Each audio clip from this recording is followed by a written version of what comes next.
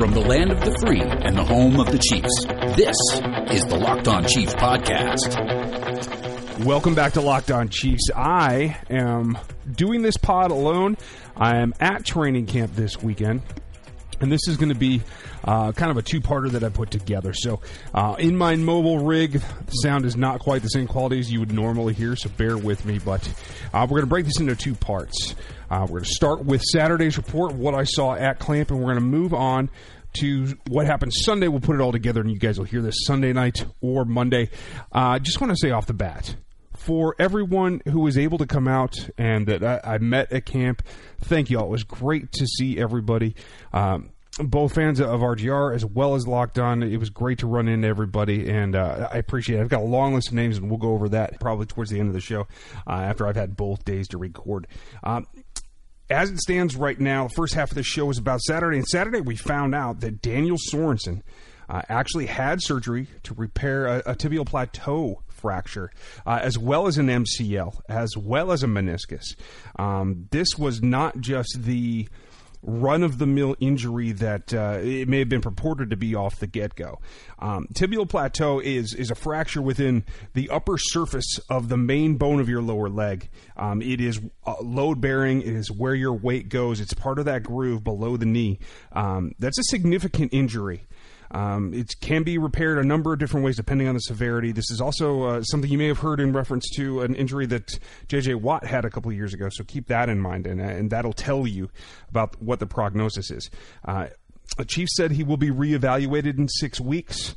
Don't expect him to be back in that time. This is a significant injury, and at that point could still go another 6, 8, 10, 18 weeks. You never know.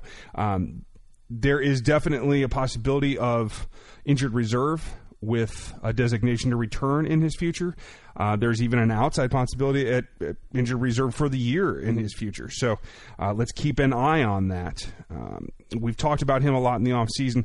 At this point, if he were to go on IR, there are cap restraints. You're not going to get any relief from that. So this is kind of a tough situation. And a lot of my notes on Saturday were in reference to the safety position, or what Dan Sorensen used to be, because not only the safety, but a little bit of the nickel linebacker in the small nickel package. So first and foremost, on Saturday, saw a lot of good things from Tano Passanio in particular. He stood out to me over and over at camp, not just in 11s or in 7s, came out like from the get-go and had some good intensity on the sled, was working very diligently. He looked quick. He looked less hesitant in team groups. Got some run with the ones. Both he and Breland Speaks got some run with the ones. And that's an important step forward. We saw, I want to say mid-practice on Saturday that D Ford went out ill. And so that probably helped the shifting of some of those reps. But these are guys that they're going to have to be dependent upon, and that's a good sign for them to take those steps forward. So I was very, very happy to see that for this team as well as for those individual players as well. There was even a pass rush situation where I saw both of them on there with Justin Houston. That's a nice combination too. Not necessarily in NASCAR, but something that we know Bob Sutton has up his sleeve and is another wrinkle that he can throw at this team. Something I think has been missing a little bit, needs to run it more in the coming season. I think that's definitely something that we will see. So I think it's a little bit counterintuitive, but seeing Justin Houston rush in the A-gap is an interesting concept because of his power and quickness. He can penetrate the A-gap quickly, and that can disrupt some of the quick passing. Like you saw against Houston, the quick passing game is going to be something the Chiefs are going to see quite a bit. It can thwart some of the longer end-around type pass rush and put them in a little bit more stress. The good thing is that for the defensive backs, in a pass rush situation like that, where the ball is coming out quickly, you don't have to sustain your coverage quite as long. If they can get better at redirecting routes, if they can get more aggressive at redirecting routes from initial contact, you have that 2-second count and the ball's away, and that's a good thing for them to start to lean on. Looking down my notes, the split ends, back and forth, it was a very good mixture. Your top three are still Hill, Watkins, and Conley. I've gotten a lot of questions and comments about Demarcus Robinson, and he is having a good camp. He looked great again on Saturday. Made a couple of nice catches, one for a score. And yes, I understand everyone is enjoying that and thinks that he needs more reps. And I do think he needs more reps. But you got to remember, he's running with the twos. He's playing against twos. So he's not playing against starting defensive backs. I don't think he saw much of the starters against Houston either. So there is that level of competition that can kind of fool you a little bit here in camp. So I do think that he is playing very well, and he is taking a step forward. He's become more reliable. I think he looks quick. I think he's in good shape. The question is going to be, how much does he know of the offense? Is he completely interchangeable at all three positions? Because that's what Chris Conley is. Conley did not look 100% to me on Saturday. We'll see how he is on Sunday, but maybe going about 90%. So I think overall where it is right now is Conley still the 3, Robinson still the 4, but I think Robinson's going to eat into reps for Conley probably early in the season. Maybe they'll be split there at the 3 a little bit more than we thought. I don't think it's going to be a situation where game in, game out, we're going to see Conley with Hill and Watkins and Robinson not playing. So look for him to get a bigger role. I just don't know how much of it it's going to be yet. Thought all the running backs looked good. Didn't see anything that caused me any hiccup on anybody. Spencer Ware didn't do a whole lot, but I thought everybody else looked good. I really like Damian Williams in practice. Looked good. Darrell a little bit. Didn't get a whole lot of touches, but I thought he looked good when he did. So keep an eye on that as well. The interesting thing, Dorian Daniel was back. Played a lot with the twos. And I think that's a step forward. And I think it's very key that when they went to the small nickel, meaning not Ragland or Hitchens in the middle, but with Leagueway, a very fast linebacker comparatively, and Dorian O'Daniel, that's where they went in the nickel. And I thought that was an interesting role. We talked about how Dorian O'Daniel has the skill set and the size and the aggression to play probably a better nickel linebacker role than Dan Sorensen can, although O'Daniel can cover better. So it's a nice upgrade all the way around, and I think what you're going to see is he's going to take over that particular part of the role. All day long on Saturday, the starting free safety or quote-unquote free, safety number 2 with Eric Berry, of course, being number 1, was Eric Murray. Consistently across the board, took all the reps that I saw, and looked good in zone and struggled in man coverage on Travis Kelce. Not news. Struggled against tight ends in 2017 and consistently was behind the 8 ball against Travis Kelce. A lot of one-on-one with the ones on Saturday, and Kelce won it just about every time. So there is still some concern in there. If they can get him to a place where they're not trying to be as simply coordinated, interchangeable, that's an advantage. Right now, Bob Sutton's trying to make Eric Murray be what Bob wants him to be, and that is a guy that can play strong safety, can play free safety, can be that in-between third. And I think what I've come to see, at least in one day of practice, and believe me, I will revise this as the next couple of days come down, Eric Murray can be a free safety. He can take good angles. He understands play action. I think he's gotten noticeably better about not being misled by quarterback's eyes. He's not biting as much. He can play deep zones. He can play intermediate zones as well. His man coverage against guys that are drastically bigger him is still not better. I don't think it's going to be. Got to remember, he's a fairly small individual who played nickel corner in college.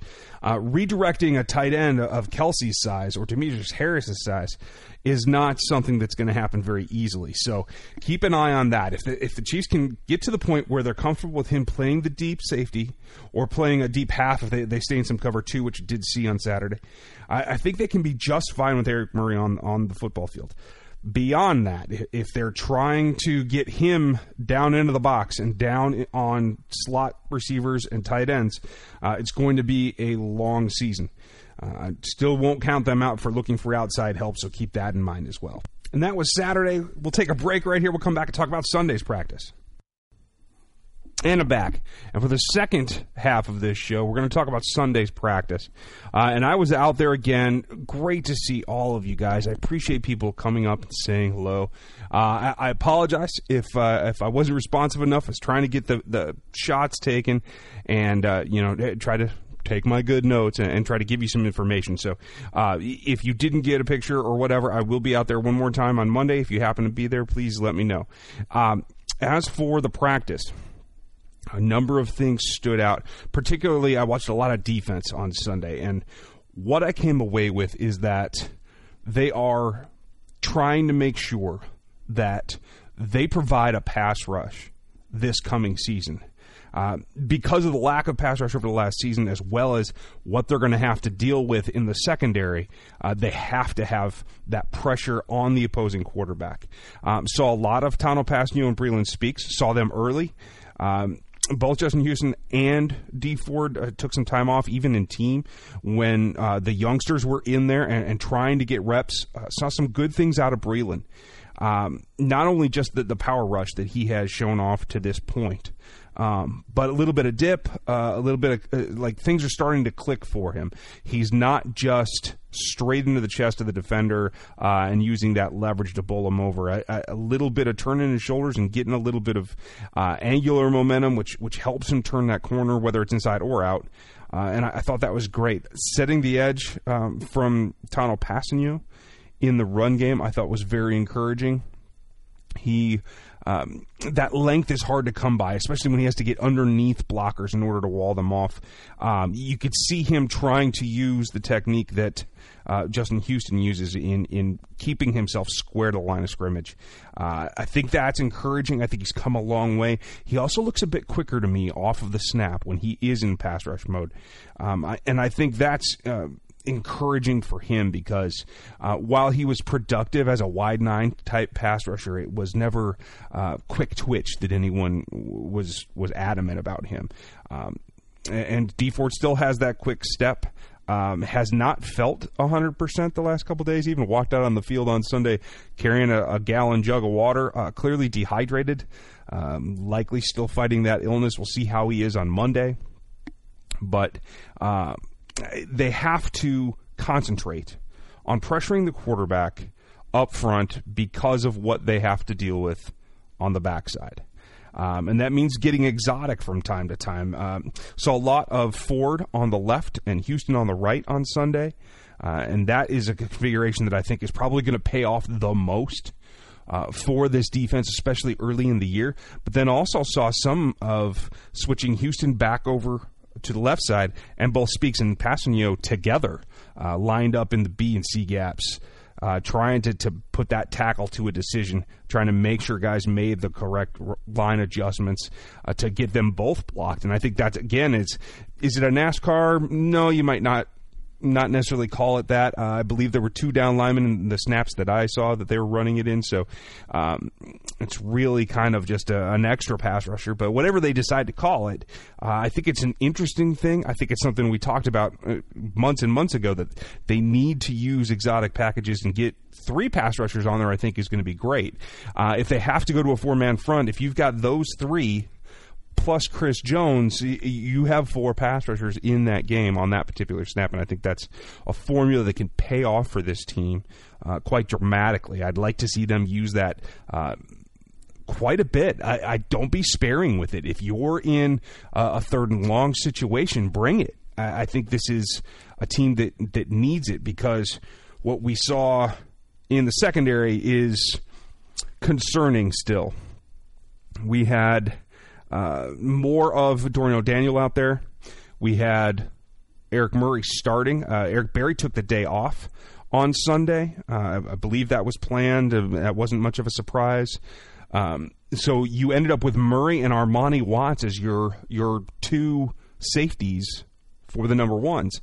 And they're young. You know, they both had trouble with Travis Kelce. Dorian O'Daniel had trouble with Travis Kelce, although he has more body to give him. And I think that worked for him initially in the snaps. But at the end of the day, Kelce is just too athletic. He gets separation because of his long stride, because he can run unencumbered. He's got that shoulder that he can give away. And I think that's important And maybe I'm being a little bit too hard on these guys because it is Travis Kelce. You can say what you want about Gronk, healthy or not. Travis Kelce's at least the second best tight end in this game. So that's a significant thing. And if they can learn to defend him, if they can play him better and try to stay with him better, they should be okay for the most part against other tight ends that they will face this season. Maybe outside of Gronk, but you have Eric Berry for Gronk. That's not a problem. Also saw some more of Berry playing free. Especially with Murray in the box when it came to a slot receiver or Kelce split out. They walked Murray down, tried to put him on him, and let Eric Berry play in the back. And Eric can do it all, and we've talked about over this preseason as well. You guys know that Eric can play anywhere on that field. In the safety position, robber role, in the box, nickel linebacker, free safety, he can do it all. And he showed that yesterday. And they showed more of it today with Murray continuing to go down onto the slot or onto Kelce with Armani Watts playing in the back. And I thought that was telling as well. I think that's really what you want to see is one of those guys has to be in the back of the defense. I think Murray can play competently in the zone, showed that again on Sunday, and still struggled against not only Kelce, but Alex Ellis made a couple of moves on him. We'll talk about him in a second after this break, but I think what you need is the young guys to play in front of them. You need them at the back of the defense where they can see everything. Try to teach them, try to get them more reps so they're not manipulated by quarterback's eyes, but be the guys at the back that have everything in front of them. Once they're turned and have to play, running down the field, I think that's going to be problematic at first. This is a position that's going to likely plague this team coming down this season unless something happens. It has to click for either Watts or Murray, or they need to get somebody else that is competent in playing this kind of mix-and-match role that Bob Sutton wants to do. Whether that's the best decision for his personnel or not, that's what Bob wants to do. I see a situation coming where I'm going to have to talk about Bob Sutton, again, not adjusting to what the current situation is with his personnel. But that's a discussion for another day. We'll take a quick second here. We'll come back and talk about the guy on offense that stood out the most. Okay, so on offense, a couple of nice catches by Kemp. Good one from Dieter on Sunday. Marcus Kemp made a couple, and he, I think, in general, is starting to push for a rung up the depth chart. Where you see him practice, clearly it's the four, including Conley and Robinson. And then it seems to be this mixture, and I think that it's going to be Kemp that's going to start to go ahead a little bit. Clearly, Gary Dieter's with him. So a little bit more of that on Sunday than we'd seen on Saturday, so that's something to keep an eye on. But in the passing game, the guy that stood out to me the most is just got enough wiggle, got enough acceleration out of cuts to gain a little bit of separation, and that's Alex Ellis. And the most telling play for me on Sunday was that down in the red zone, they ran that little inside shuffle pass that they ran with Travis Kelce in 2017, and they did it with Alex Ellis. I believe Henny was the quarterback at the time. And it worked. He's got enough wiggle to do the same kind of things as Travis Kelce. And we all know none of these tight ends can block. So they're not keeping a tight end specifically for blocking criteria. It seems that they still love Demetrius Harris. Not going to go into why, but he's at least probably the most competent blocker outside of Kelce. But if you have a guy like Ellis that can come in and do the things that Travis Kelce does, maybe not as well, but do the same things where you're not talking about limiting the playbook because Ellis is in, or if Travis Kelce has to miss a game, you don't have to adjust the playbook as much if you have a guy that can do what he does. And I think Alex Ellis might be, if that's the criteria, the guy that they go with over Jason Morrow. It comes down to that. And I think if I'm Andy Reid and I want as much matchup problem as I can get, I think that's where Alex Ellis has the advantage over a Jason Morrow and clearly over a Tim Wright. I won't be surprised if the third tight end on this roster ends up being Alex Ellis. I'm just going to say it now. That's where I am today. Again, thank you everyone who came out. The list is long. Weston, Justin, Megan, Mike, all the way up from Arkansas, Sean, Elijah, Tanner. I know you guys are out there, and thank you guys for bringing your folks and hanging out. It was great to see everybody. Hit me on the Twitter account at Ryan Tracy NFL, as well as at Locked On Chiefs for anything else. Thank you for listening, and thanks for everything this weekend, and I'll talk to you next time. Subscribe to the show on iTunes or Google Play. Follow the show on Twitter at Locked On Chiefs. Check out my work at RGR Football on YouTube, Chris's work on LockedOnChiefs.com, and all of Seth's film analysis at TheAthletic.com. Thanks for listening.